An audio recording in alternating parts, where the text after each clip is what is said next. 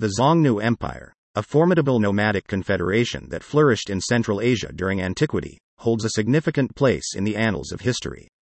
Known for their formidable cavalry, the Xiongnu established a vast empire and left an enduring impact on the geopolitics of the region. This essay aims to explore the rise, expansion, and eventual decline of the Xiongnu Empire, shedding light on its cultural, military, and economic significance in the context of ancient Eurasia. The origins of the Xiongnu can be traced back to the 3rd century BCE, when various nomadic tribes unified under a single confederation. Under the leadership of their chieftain, Modu Xiongnu, the Xiongnu began their conquests, swiftly expanding their territory across the Eurasian steppe.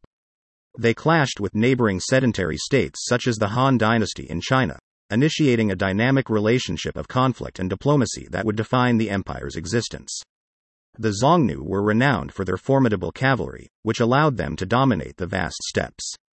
They mastered horsemanship, archery, and guerrilla warfare, making them a formidable force against sedentary states with their slow-moving armies. The empire had a hierarchical organizational structure, with the Xiongnu, supreme leader, at the top, followed by nobles and tribal chiefs who pledged allegiance to the central authority. This centralized governance allowed the Xiongnu to efficiently mobilize their forces and conduct military campaigns. The Xiongnu Empire's power extended beyond military might. They employed a shrewd diplomatic strategy, forming alliances and negotiating treaties with neighboring states. Through these diplomatic exchanges, cultural and technological exchanges also occurred. The empire played a pivotal role in facilitating trade and cultural interactions across the Eurasian steppe, serving as a conduit for the exchange of goods, ideas, and technologies between East and West. The Xiongnu Empire established a robust economic system based on pastoralism and trade. They controlled key trade routes, enabling them to monopolize the exchange of goods and resources. The empire benefited from the trade of luxurious items such as silk, spices, and precious metals. They also engaged in tribute systems with sedentary states, extracting wealth and resources from their subjects. This economic prosperity allowed the Xiongnu to sustain their military might and foster social cohesion within their vast empire. Despite their dominance, the Xiongnu Empire faced numerous challenges that contributed to its eventual decline.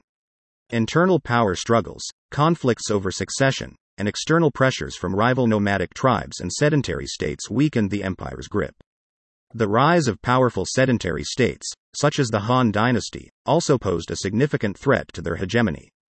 Continuous military campaigns, resource depletion, and the erosion of central authority ultimately led to the empire's fragmentation in the 2nd century CE.